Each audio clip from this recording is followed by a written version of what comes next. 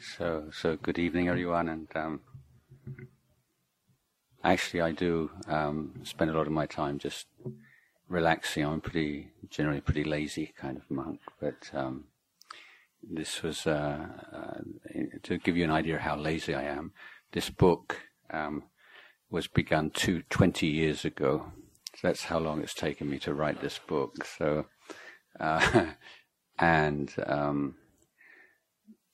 So I'm going to talk a little bit about the book, introduce just a little bit, and give a very short reading, and offer some reflections, and then like to open it up for more general questions, so that everyone can feel that I'm addressing things that they're interested in. So I, in the mid-80s or mid to late 80s. By which time Ajahn Chah was severely ill and had stopped speaking and was bedridden. There was a kind of a split, not a serious schism as it were, but a difference of opinion amongst the senior monks, disciples. The older generation felt that any preparation for Ajahn Chah's death would be somehow disrespectful, or almost like hastening his death, almost like a curse. This kind of old way of looking at things. But the other group, led by Luang Por Liam, who you will know, said no. This is when he dies. It's going to be a huge event, and we really need to prepare for this. And his thinking won out, and they started major renovations of the monastery, building a new Dhamma hall, laying concrete roads, and all kinds of preparations. And so when Luang Por Chah did passed away in 1992, and in the following year, the monks could devote themselves to the building of the jedi, of the stupa, in which he was cremated and in which his relics are now stored. So one part of this these preparations. Or one obvious area was of preparation of books of his teachings, and it was decided that a full biography should be written. And I was asked to participate in this, and the other Thai monk who was a nominal leader of the project, he pulled out, so I was left as the biographer, even though my Thai prose style wasn't that good at that time, really. I wasn't that confident that I could write well enough in Thai for a book of this stature. But I did have a lot of ideas about what the book could and should consist of, and I conducted many interviews with monks and family members, and I was given a great deal of help by various Sangha members, and the book was eventually published. To give you some idea of how the work involved in this was, it was a cut and paste job, and what I mean by that was literally cutting and pasting with scissors and paste. So typing something out and then Xeroxing it, so like 4 and 5, and then cutting paragraphs and rearranging them, and so it was very time consuming and big project. So finally it was completed, and I said, never again. And never again will I get involved in such a project. And I disappeared into the forest on retreat for over a year, and by this time there are various people. You really need to have an English version. Can you not, out of compassion, etc., etc. This is kind of like Buddhist blackmail. And so okay, I agreed. So I spent much of 1996 working on an English version. And I realized immediately that this would have to be a very different book from the Thai biography. One, that it could be a different book because I was that more confident in my ability to compose something in English than in Thai. But also that I realized it would need far more context, background, in terms of Buddhist history, Thai Buddhist history, Thai Buddhist monastic history, Thai culture, Northeast Thai culture, monastic culture. So much extra information would be needed. And I realized that this biography would provide a platform in which the whole Thai forest tradition could be presented, and much information about the monk's discipline, for instance, could be presented in a way that would otherwise be intimidating, or only the kind of things that would only be found in academic books. As you know, most Buddhists either read like meditation manual kind of books or the very academic kind of books, but it seemed to me that the biography of Ajahn Chah could combine these two. And so after this rather intense year, which was slow going because I don't find writing easy or particularly enjoyable, I took over as the abbot of Wat Pah Nanachat, and for the next 5 years, more or less, put this whole project to one side. Then I took early retirement and went to live in my hermitage, and which I had almost no projects, and I led a very lazy life for about 5 years. And so 10 years had gone by, and then I started to look at the text again and just potter around in not a very focused kind of way. And it went on like this for a number of years. So the text became like an old friend, or almost like the sort of umbilical cord to Ajahn Chah, So, and I realized much later that there was one part of me that didn't really want to finish this book, because it was still, an expression of my relationship to Ajahn Chah. Until finally, maybe 2-3 years ago, I was reminded by a senior monk that 2018 would be the 100th anniversary of his birth, and we really needed to have this biography. And so I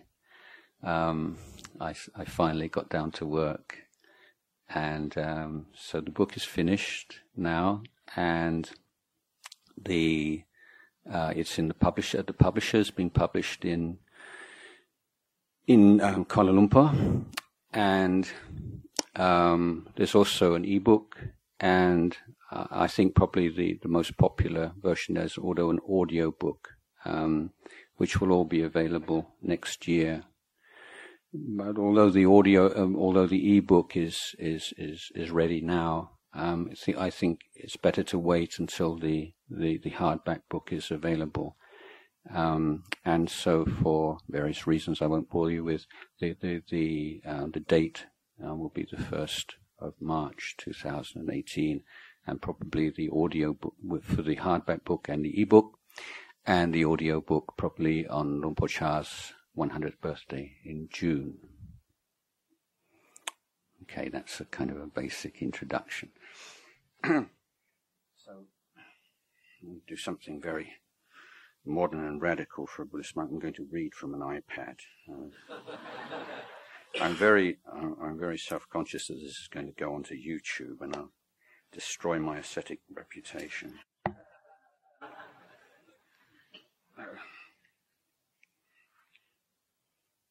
So I start the book with Ajahn Chah's funeral and his death and his funeral, and then there's we go back to his birth and his early life, and then we see his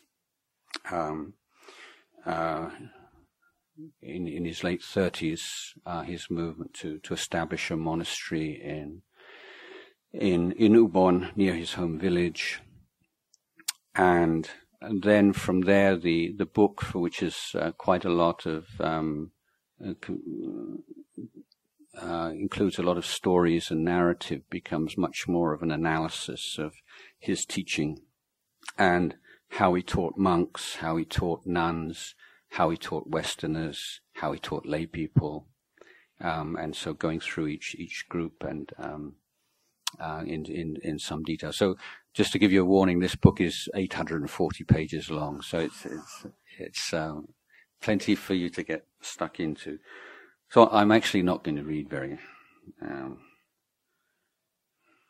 much of it to you today, but I'm going to read. Maybe I'll read the first couple of pages. How about that? And then the last page, which is the most personal page in the book. This one.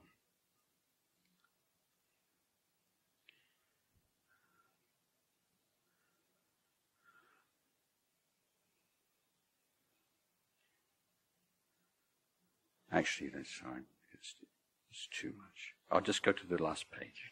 Okay. As you can guess, I haven't really prepared this at all.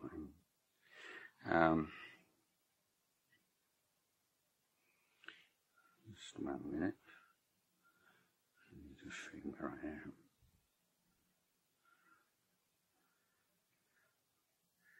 Okay, so in 1995, I wrote a poem called Luang Por. So many of you will be familiar with the name Ajahn Chah, but none of his disciples would ever use this word. We would always refer to him as Luang Por, which means Venerable Father, and it's a very warm and an intimate term. And this poem is in the book. It's attributed to Prachon, and so that's me. And Ajahn Chah didn't speak English at all, which was one of the reasons why his disciples were so diligent in learning Thai language. And he had difficulty with certain sounds. So my name is Sean. My original name is Sean, and he couldn't pronounce this sh sound. And so he would make word, he'd find a word that he was familiar with that was similar. And so there is the Thai word chon, which means spoon. So this was my name, Venerable Spoon. And so I've signed this poem like Venerable Spoon, Prachon. There was a monk called Bruce, an Australian called Bruce, and he can't pronounce like s sound at the end of words, so he made Burut. And Burut is actually, this is even more complex, is the Thai version of Purisa, or person. So he was Venerable Person. And a Japanese monk who was called Shibahashi, he called Sibat Hasib, which means like 4 baht 50. So we all had these kind of names, and so my name was Prachon. So this is a poem I wrote called Luang Por.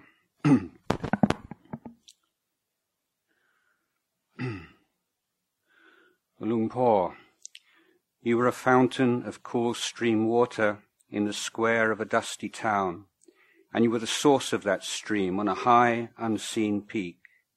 You were, Luang Por, that mountain itself, unmoved but variously seen. Luang Por, you were never one person, and you were always the same. You were the child laughing at the emperor's new clothes and ours. You were a demand to be awake, the mirror of our faults, ruthlessly kind. Luang Por, you were the essence of our texts, the leader of our practice, the proof of its results. You were a blazing bonfire on a windy, bone-chilled night. How we miss you. Lumpur, you were the sturdy stone bridge we had dreamed of. You were at ease in the present, as if it were your own ancestral land. Lumpur, you were the bright full moon that we sometimes obscured with clouds. You were ironwood, you were banyan, and you were bodhi. Poor Mare Kruba Ajan. Lumpur, you were a freshly dripping lotus in a world of plastic flowers. Not once did you lead us astray. You were a lighthouse for our flimsy rafts on the heaving sea. Lumpur, you are beyond my words of praise and all description. Humbly, I place my head beneath your feet. So that's the poem. Okay. So I would like to maybe expand upon a few of the lines of that poem. So this the background to this first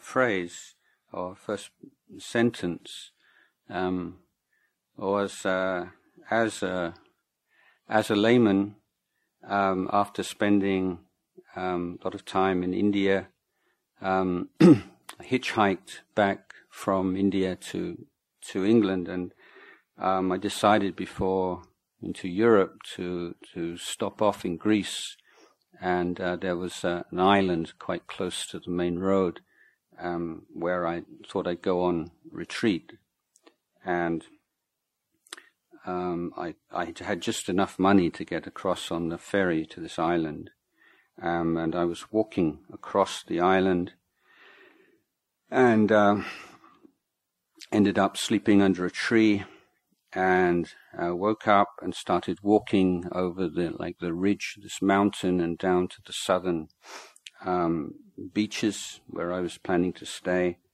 And it was very, very hot, and I was very, very dry, and I hadn't had a drink since the previous day. And I came to this small village, and there was a cistern and this stream water coming out of a tap in the middle of the town, the village square. And I remember just running towards this water and just putting my head under the tap and drinking from this cool, pure water from the mountains, and thinking that was the most delicious drink I'd ever had in my life. And so this stayed with me, and meeting Ajahn Chah, this sense of that cool, refreshing drink after being parched and thirsty for a long time. So you were a fountain of cool stream water in the square of a dusty town. But not only that, and you were the source of that stream on a high unseen peak. So when you meet a teacher like Ajahn Chah, it's there is this immediate response and a sense of joy, and at the same time this sense of this is someone who is so mysterious in a way, so unfathomable, is more than you can grasp. So it's not just a drink, but there's a sense of it's coming from somewhere that's high and mysterious and as yet inaccessible to you. And then you were, Lumpur, that mountain itself, unmoved but variously seen. And so everyone had their own Ajahn Chah. And it was somewhat humorous that the Ajahn Chah would be a lot more relaxed speaking with the Westerners, a lot more informal, and he would tell jokes and be a lot, and and the Westerners would think, yeah, like Lumpur really likes to be with the Westerners because he doesn't have to, conform to this whole idea of being the big Ajahn, and he can just really relax and he really likes that. And so the Western conceit was, we saw a side of Ajahn Chah that the Thai monks never really saw, and we felt kind of proud about that. Whereas the Thai monks, they felt their Ajahn Chah was like the real Ajahn Chah, and like the Westerners, they're so craving this like individual attention, and you have to really sort of butter them up a bit, make them laugh a bit, and just sort of make a fuss of them. Otherwise, they can't handle this life. And so this is like Luang Por's great compassion that he speaks with them like this, because this is a way into the life for them, and they need that kind of emotional warmth and support in a way that the Thai monks don't expect or need. So this is perhaps a caricature, but this idea of how everyone had a different idea of Ajahn Chah, and some of the monks who were with him in the very early days when he was extremely tough, and all the atmosphere at Wat Pah Pong, I think you could almost call macho. It was super hardcore, and if you were sick, there's no way that you go to the hospital. That's the last thing. You just sit and you deal with it, and the most you get is some herbs in some borapet or something like this, and that changed, and there are different views for this. So one view amongst a few of the old monks is like Ajahn Chah just got soft, like those were the good old days, the golden days, and it was so tough, you young blokes, you don't know what it's like when we had it really tough. That kind of, whereas, my view, right or wrong, is that Ajahn Chah was someone who was constantly learning from his experiences. He didn't have like a fixed way of doing things, that this is the Ajahn Chah style. And he found that super tough, macho kind of approach is rather elitist, in the sense that there are very few people who can hack it for very long.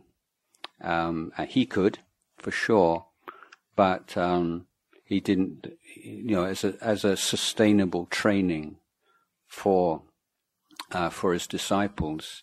I think he found he needed to loosen it up just a little bit. I mean, it's still pretty austere by most standards, but compared with the very earliest years, it was somewhat easier. So this view of Ajahn Chah as someone who had this, incredibly pure and strong practice, but sort of went a bit soft as he got older, or someone who was constantly flexible and learning from what worked, and not attaching to any sort of fixed idea of how it should be. These are again different ideas about Ajahn Chah, and there's so many of these, and some, he was so fierce, and some people, and for many of the, like Luang Por Sumedho, for someone, I never saw that side of him, he would say. And some people respond to that and expect it and see it. So I like fierce teachers myself, because I'm not fierce. I'm the opposite of fierce, but I really do like, and so I remember and cherish the times when he was fierce with me. And I'm the personality that really responds to that. So we all have this different views.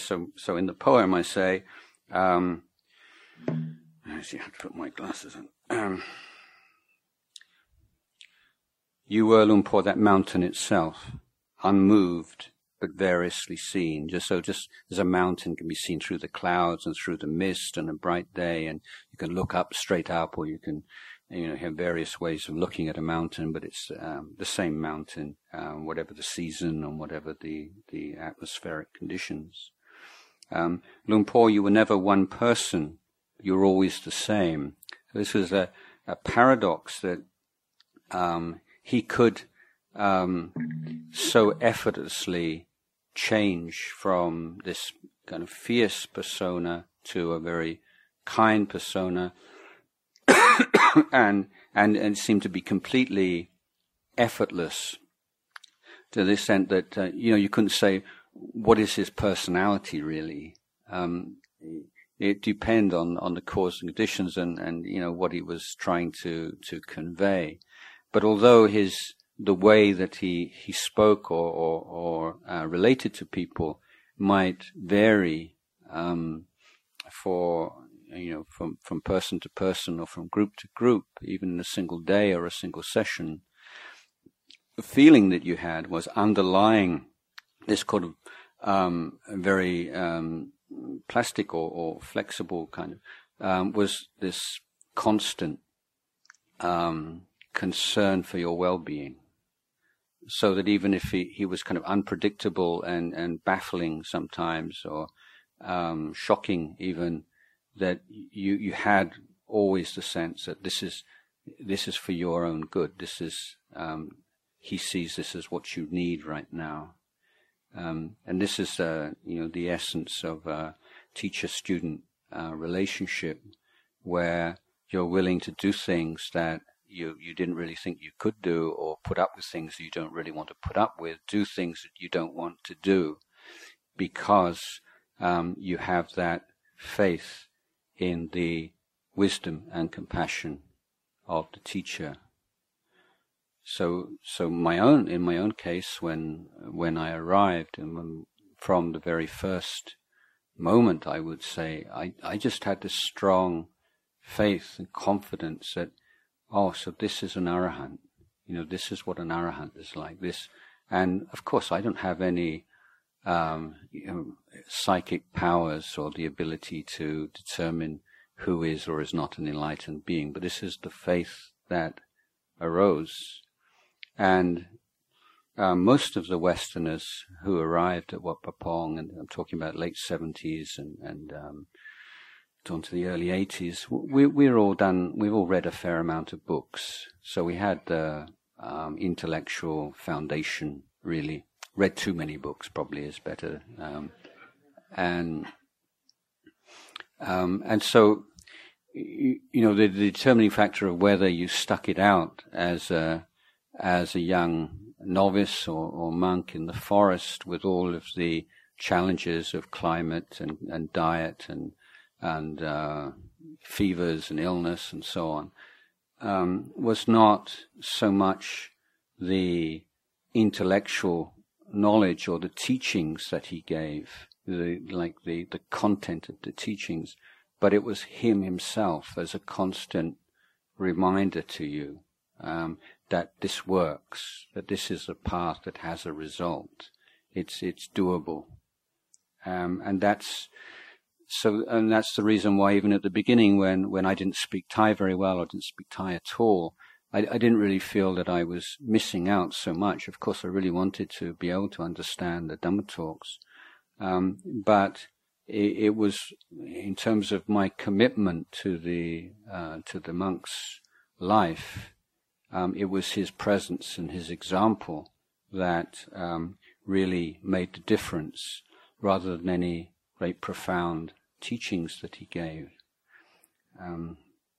So he did give profound teachings, and he was also very skillful in speaking in very simple terms and using teachings that even those of us who had only rudimentary knowledge of Thai language could appreciate.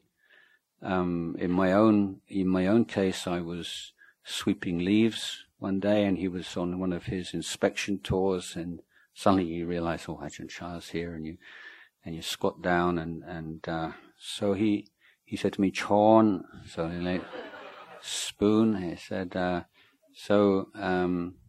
he said, "Sabai meh?"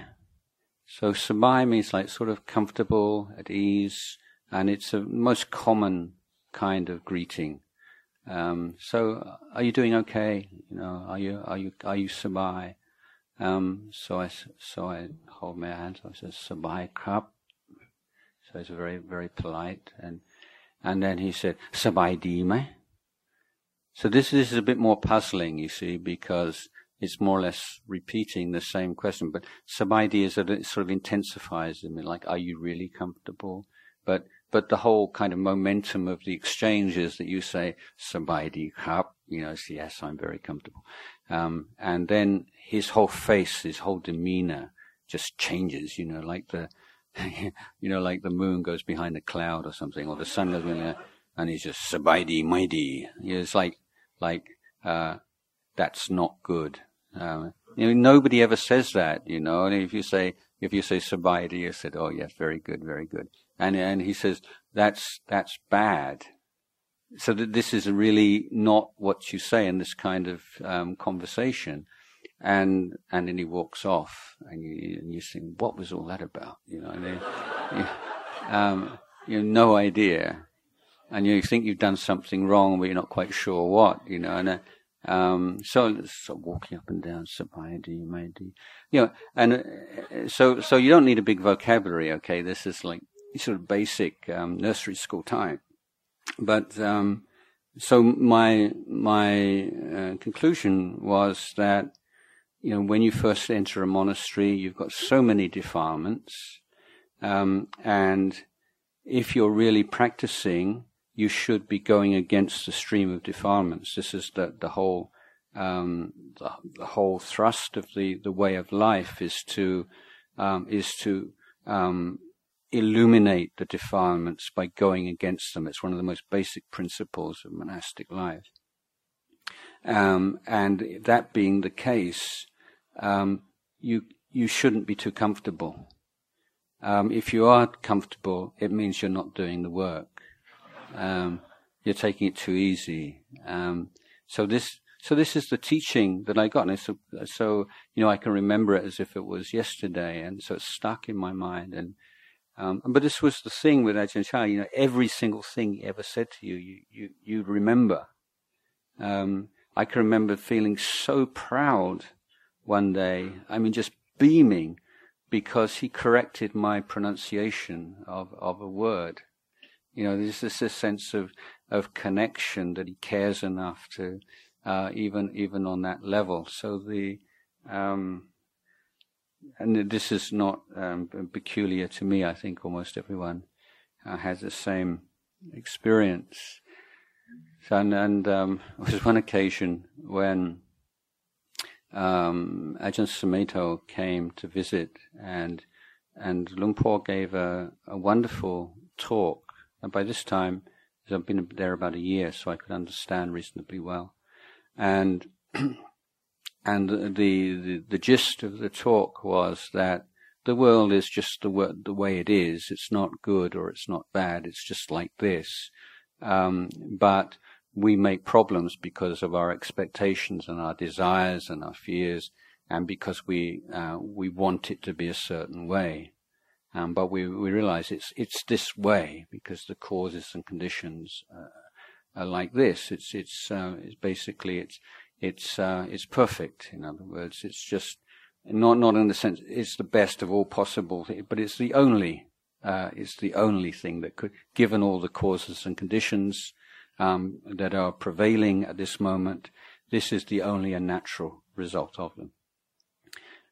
So this is, as I remember, the gist of the talk. So at the end, we go up, and a few of us would go up, and it's time for him to rest. And so this was a very cold December night, and so if you're really lucky, you got the chance to put his socks on. This is so I put his socks on inside out.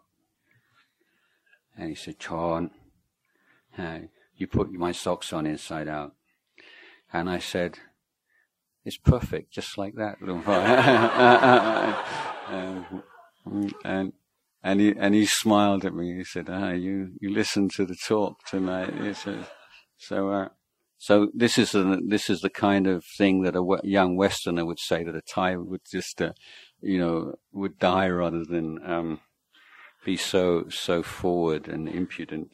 But Luang Por saw the funny side of it. Anyway, carrying on. So, you were the child laughing at the emperor's new clothes and ours. So I think you're probably all familiar with this Hans Christian Andersen fairy tale with the king who, wants the very, very refined cloth and more rich, and eventually he gets cheated by this guy who tells him this is the most refined cloth, and actually it's nothing at all. And the emperor goes out completely naked, and he's so proud of himself that he's wearing this very, very fine cloth. And nobody dares say anything, except for one small boy who looks up and he says, "The emperor's naked." So you probably know this story from your childhood. But I've always found it, a wonderful image of the mind, which is not willing just to believe things because everyone else believes them, or just to do things simply because everyone else believes them, and is willing to stand up and say, no, it doesn't. I don't think that's true. And I see Ajahn Chah as being that way, and being willing to point at our foolishness and our desires and the things that we lie to ourselves about and deceive ourselves. And again, he was so skillful in this, particularly in the case of the Westerners. Notice that he very quickly realized that we have the Westerners have this kind of arrogance and self-consciousness and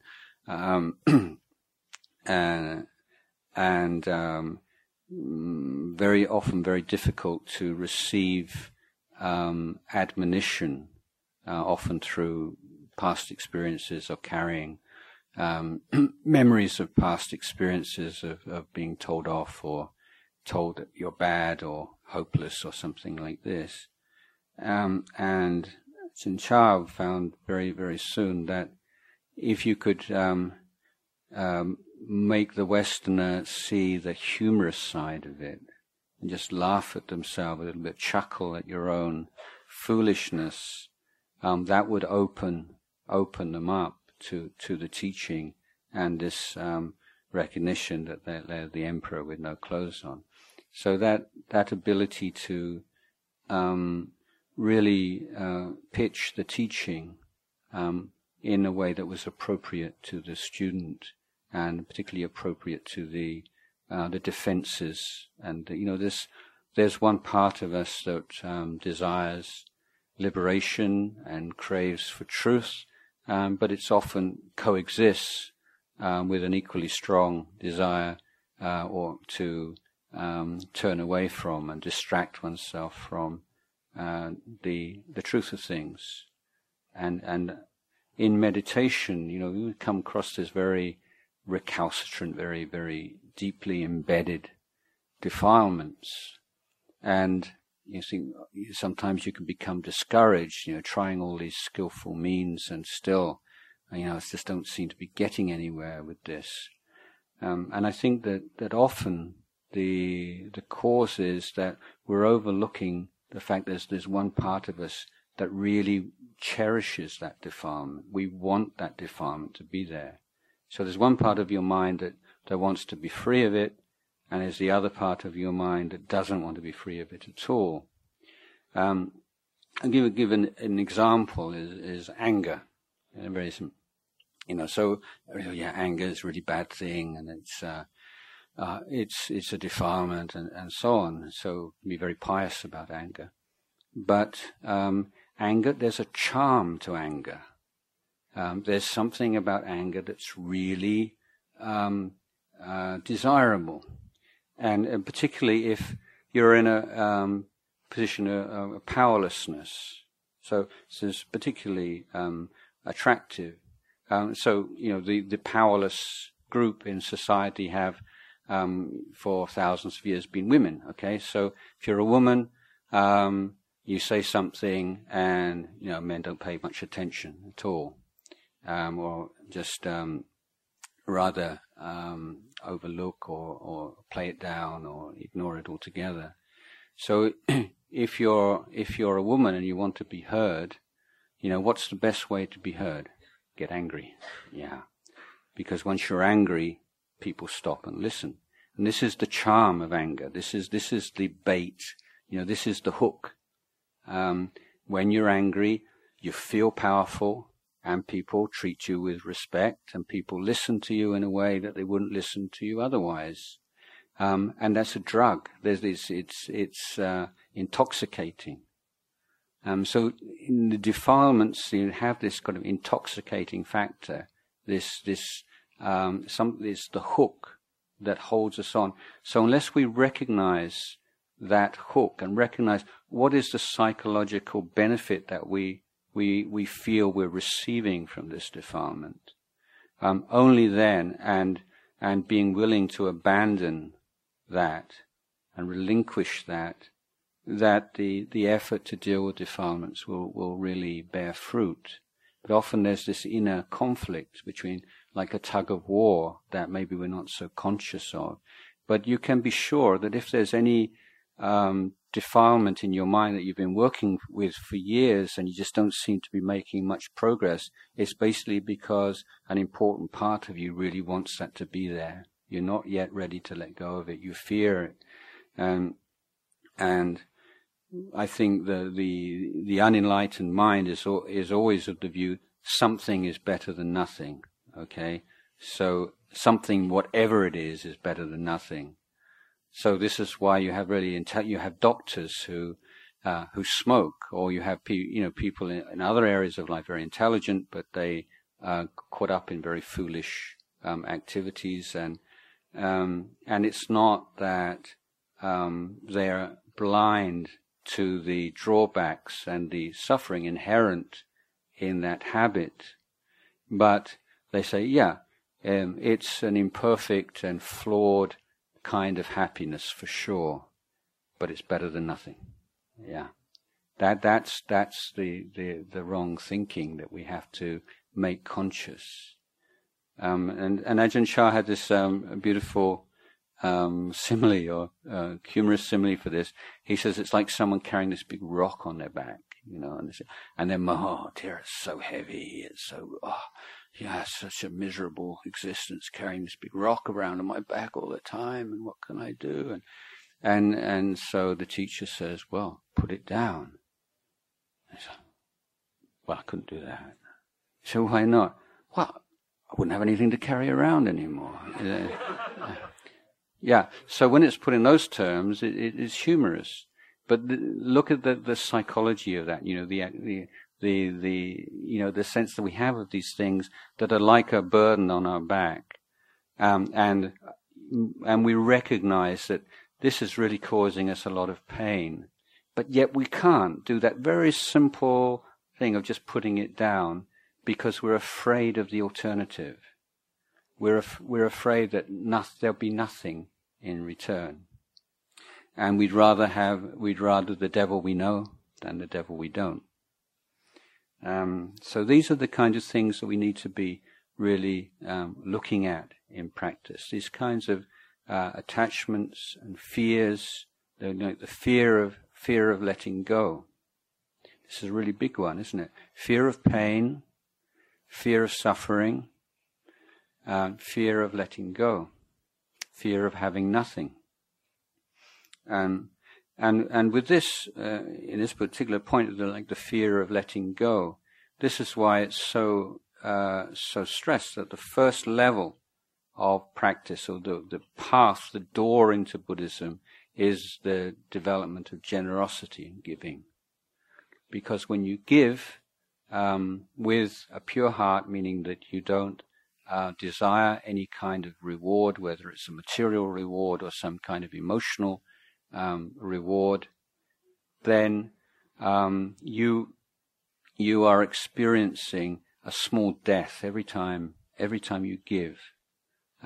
You're something that you have considered to be mine, something that I've earned. It's me, it's mine. And you're making that decision to share one part of that. for no thoughts of self-aggrandizement at all, simply to support something that you find admirable or inspiring, or to reduce the amount of pain and suffering in the world. And when you give, and this is not, and this effect is not determined by how much you give, but when you give, you experience joy, and it's a long-lasting joy. It's what we call a noble treasure. It means that if you've given in that way, 5 years, 10 years, 20 years, 30 years later, when you bring that act of goodness and kindness and generosity to mind, you will feel refreshed. You will feel happy. You'll feel uplifted. And what you're doing right from on the basic material level, you are proving to yourself, you are creating this perception, this memory in your mind that giving, sharing, letting go is joyful. And so on the path of letting go, you begin on the material level of letting go of your selfishness and your attachment. This is mine. Don't come anywhere. This is mine, okay? And you're trying to reduce the power of that. And this is how you develop the first strength. There's this strength of giving a renunciation, which will enable you eventually to let go of your attachment to form, and feelings, and perceptions, and thoughts, and emotions, and sense consciousness, the 5 khandhas. So there's always this movement in the Buddhist training from the coarse to the refined. And in this letting go, you begin with the giving and sharing of the material wealth that you possess. And that giving without any expectation and any desire for any kind of reward is the purifying and uplifting factor that we call punya, or merit. So merit is that action of body, speech and mind that purifies or uplifts the mind.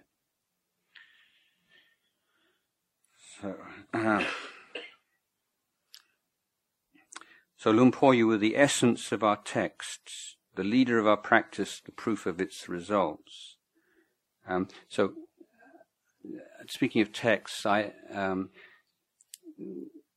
it's when you read the teachings of the Thai forest masters, sometimes it can bring up some doubts because it's not always exactly in line with what we find in the Tipitaka, and this can cause some disturbance. So I have a simile for this because often people can understand things through similes. So my simile is derived from a memory I have. When I was at school, remember there was a glossy Sunday magazine that had an article in which the photographer went to the site of some of the most famous landscape paintings in Western art, particularly from the Impressionists, Expressionists, and they printed the photograph and the painting side by side. And what was fascinating to me was that in certain cases the painter had exaggerated a hill. It's a little bit larger in the painting than it is or the colours, or shifted something slightly from one side of the painting to the other. So this is obviously not because of if it was me, it was because I just sort of wasn't a very good artist and made a mistake or something. But these are obviously brilliant artists, and it's a reasonable choice. And the second thought I had was that somehow it seemed that the painting could basically bring out the whole sense of the spirit of the place, in some cases more successfully than the photograph. It has more of an emotional impact and more moving and touching.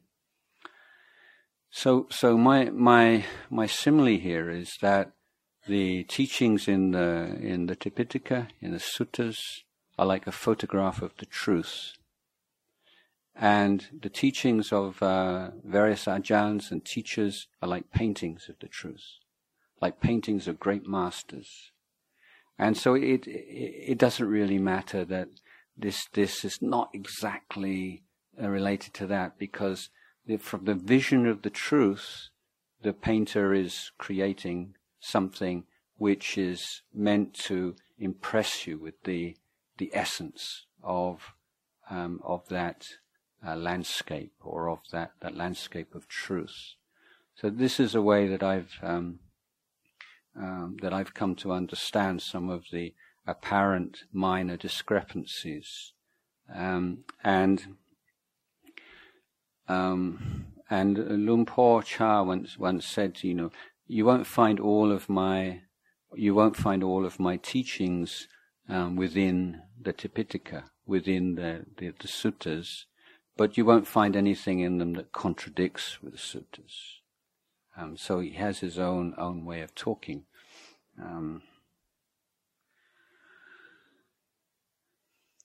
So he's the leader of our practice, and one of the reasons, like when Ajahn Chah was a young monk, he started the monastery in his late 30s, and most of the monks are like in their 20s, and I grew up in England. Your idea of a monk is a kind of like skinny, effete sort of you have the idea, yeah. And then you come to northeast Thailand, and these monks are like this, these muscles like this, they're like peasant farmers, and they're so tough and they're so strong, and there's completely, not at all. But so there is that kind of, that strong kind of masculine kind of energy, and as I say, certainly in the early days.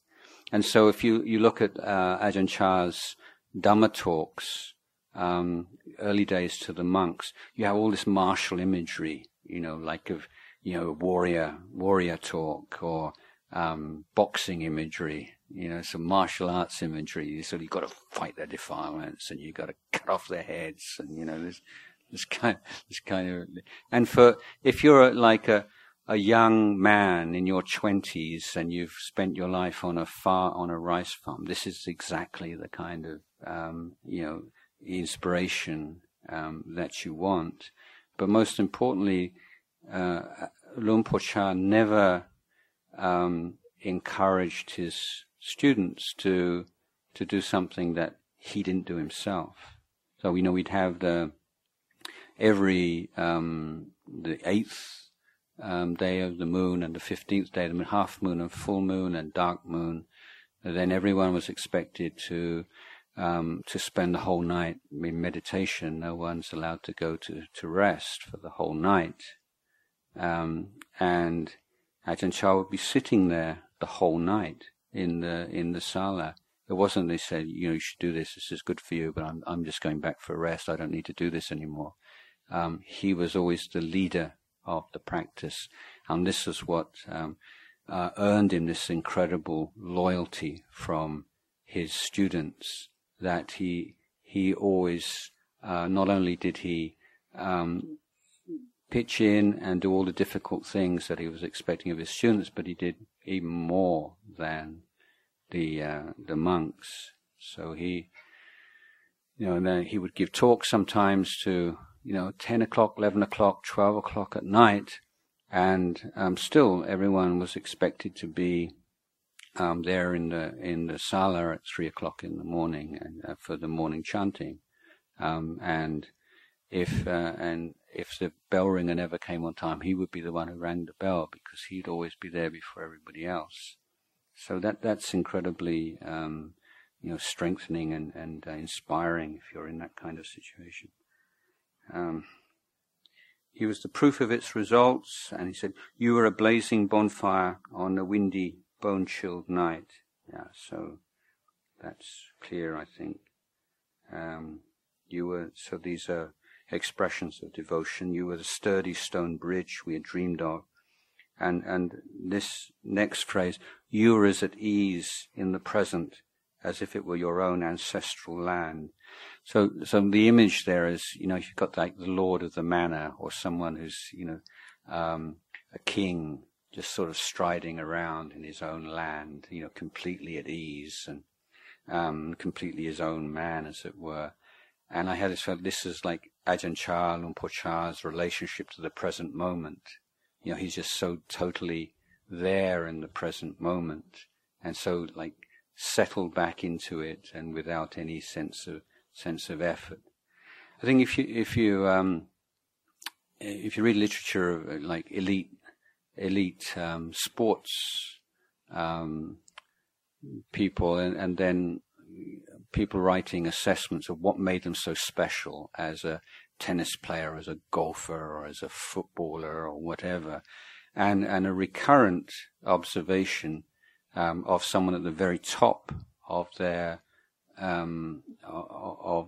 of their sport is that they seem to have more time than anybody else. So obviously clock time, they have exactly the same, but there seemed to be this sense of unhurriedness in their stroke, or in their strike of the ball, or whatever it might be. And I think with Ajahn Chah, there's this sense, he's completely unhurried. He's totally at home in the present moment.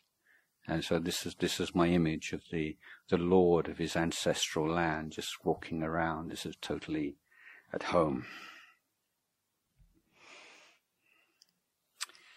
Let me see, anything else? You were the bright full moon that we sometimes obscured with clouds. Yeah, so you see, kindness and compassion, you have this short-sighted, kind of grandmotherly kindness. Grandkid wants a cookie, give it to him.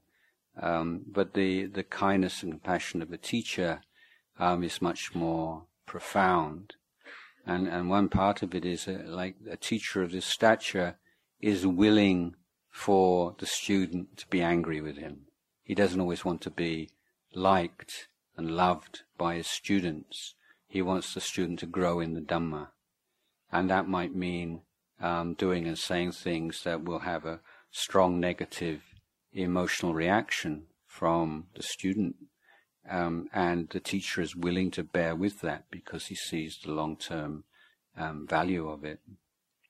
And Ajahn Chah would use the worldly Dhammas as a tool. I give a example from my own. I really wanted to be one of his attendants, but at the beginning my language wasn't so good, obviously, and very difficult to learn Thai. We didn't have books, and none of the people around me really spoke very good Central Thai. They all spoke dialect, and so I was speaking Lao dialect before I was speaking Central Thai, and so I was with Ajahn Chah, and so a group of lay people came, and he pointed to me. He looks like a Westerner, doesn't he? But he's a Lao. And I just felt so proud, I'm a Lao. I'm sort of like at the inner circle, I was at the, and so then afterwards these people left, and he took out his false teeth, and so this would be one of our jobs. You take his false teeth and you clean them with sand, you see, and so but once he takes out his false teeth, it's almost impossible to understand, So after just praising me to all these people, so I'm just up in the clouds, just so happy, well, he's only been here such a short time, and he's got the language down, he's all, Lao is brilliant. And then he takes out his teeth and I can't understand a single word. And he says, "Oh, you're hopeless. You can't do anything as an attendant. You can't understand what I want." And somebody else come over. So this is very, the way he taught, you see, it's not always, these profound Dhamma teachings, but he praises you so that you can see how you feel about that, and then suddenly criticizes you. And it's like the whole world falls apart. And this is the teaching he was giving us. So that that kind of compassion, like he's saying, he doesn't want always to be popular with his students, and as a teacher, that's a real danger, isn't it? I mean, I'm talking to school teachers a lot. You know, teachers often they suffer so much because they want all the kids to love them, and find it very difficult when they don't. But that's not that's not the role of a teacher to make yourself popular with your students. A teacher is someone who's trying to gauge the best way to communicate with them so that they can learn. We're here together to learn, not just to create this kind of happy atmosphere.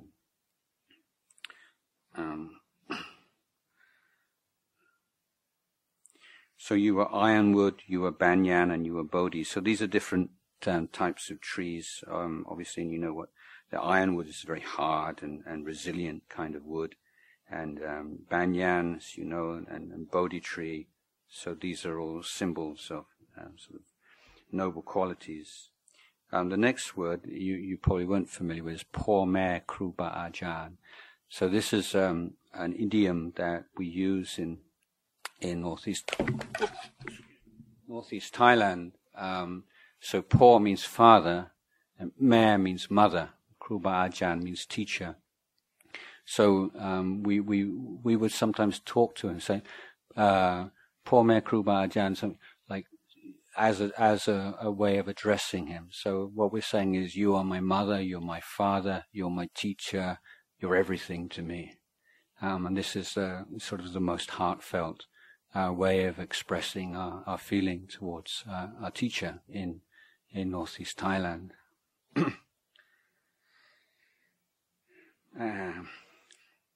So Lumpur, you were a freshly dripping lotus in the world of plastic flowers. And this is an image that came to my mind on the very first day that I met Ajahn Chah, just trying to articulate to myself, you know, how I felt and what was this effect, and this feeling that it wasn't like there was something kind of a special kind of, you know, when we think about charismatic teachers, often we think like there's a glow, you know, wow, you know, so, but that wasn't necessarily the case. I mean, sometimes you see this glow, and it's often people are loony, basically, you know, some really weird and mentally deranged people are extremely bright and shiny. So don't be taken by that. So that's a whole different story. But I felt that it was like another simile I had was, if you'd only ever heard people singing songs out of tune, and then suddenly you heard someone sing with perfect pitch for the first time, and you think, oh, that's what a song's supposed to sound like. And if you'd only ever seen plastic flowers, and you'd never seen a real flower in your life, and then suddenly oh, that's what a flower is, and you realize everything that you've seen before wasn't actually a flower; it was a plastic fabrication. And so this sense of absolute sort of groundedness and naturalness and earthiness, basically normality, in the sense that everyone else is basically a little bit off key, a little bit abnormal. And this is like the first normal person, totally normal person I've ever met in my life. And that's more like the idea. Like, so they're not suddenly extraordinary, but a sense of this is how a human being could and should be. And we're all a long way away from that. And that sort of self-consciousness and all the desires and expectations distort human beings in a way that we're so familiar with. It's normal to us. And this is the value of meeting someone of this stature. Oh, this is what a human being can be. You know, this is the possibility. This is the hope. This is something that can be experienced in this day and age by someone who started off life as an ordinary villager in northeast Thailand, but he's reached this level, and if he can, then other people can. So so I'm going on a lot longer. I'm almost at the end now. Not once did you lead us astray. Now this is true. It's absolute. The integrity of Ajahn Chah was legendary, but it's also a reference to a sutta that you may be familiar with. And this is the 7 qualities of the good friend. So there are various ways we can talk about what a good friend means, but the good friend at the highest level is the spiritual teacher. So the ideal spiritual teacher, not a guru, but the good friend, or the best possible friend. And the qualities of the good friend on this level of one, they inspire love and affection. Devotion is like with Ajahn Chah, he could be talking about anything, absolutely, and you just want to be there, and you don't want to go anywhere else, and you won't go anywhere else until he drives you away, and that sense, you just the feelings of love and affection that someone of that stature, right? This is a sign of a great being, and he inspires respect. And you see the way he lives his life and the way that he comports himself, and this is a sense of respect and admiration. Thirdly, he inspires emulation. So the good friend at this level, he inspires love, affection, devotion, respect, and emulation. And in himself is someone who has great patience.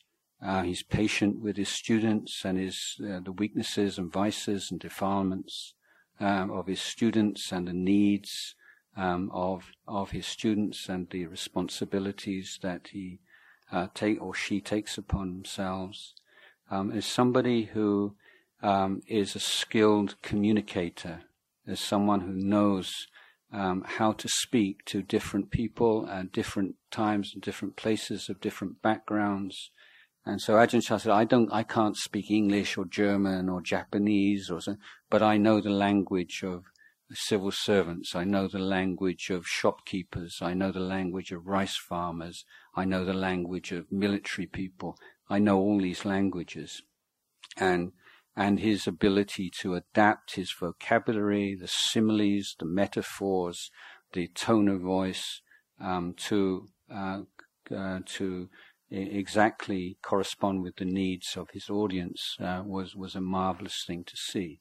And he was someone who could explain the most difficult and abstruse and profound topics in simple language. Now, I think there's an important point to be made here, and it was made by Einstein. So Einstein said, things should be expressed as simply as possible, but no more simply. Now, what that means is sometimes we want these difficult things explained simply, and when they're simple, then we love that, and we immediately grasp onto it, but maybe sometimes a little bit carelessly, because sometimes things are too simple, and they don't explain fully the difficult, because some things are difficult, and we can't explain everything so simply. And if we desire everything should be simple, then we can easily get misled. So he was someone, or the two great teachers, someone who can explain things as simply as they can be, but not any more simple than that, meaning not in such a way that they are distorting the profundity of the teachings. And the last of these qualities is someone who never abuses his position of power and authority. And of course, the last weeks, and in the world, and there's a whole stories of how powerful people, powerful men, abusing their authority in their relations with more vulnerable women, And this is in every society and every organization, this constant theme of people with authority abusing authority. And the great teacher is someone who has a great deal of authority. It's not just the authority of a boss, but someone who you looked up to in every way. And there are feelings of love and affection and gratitude and so on that arise so easily. And this is the great teacher will never take advantage of that, never abuse a student or take advantage in any kind of way. This is a sign of the great friend, of the Kalyana Mitta, and I think that Ajahn Chah was a wonderful example of that.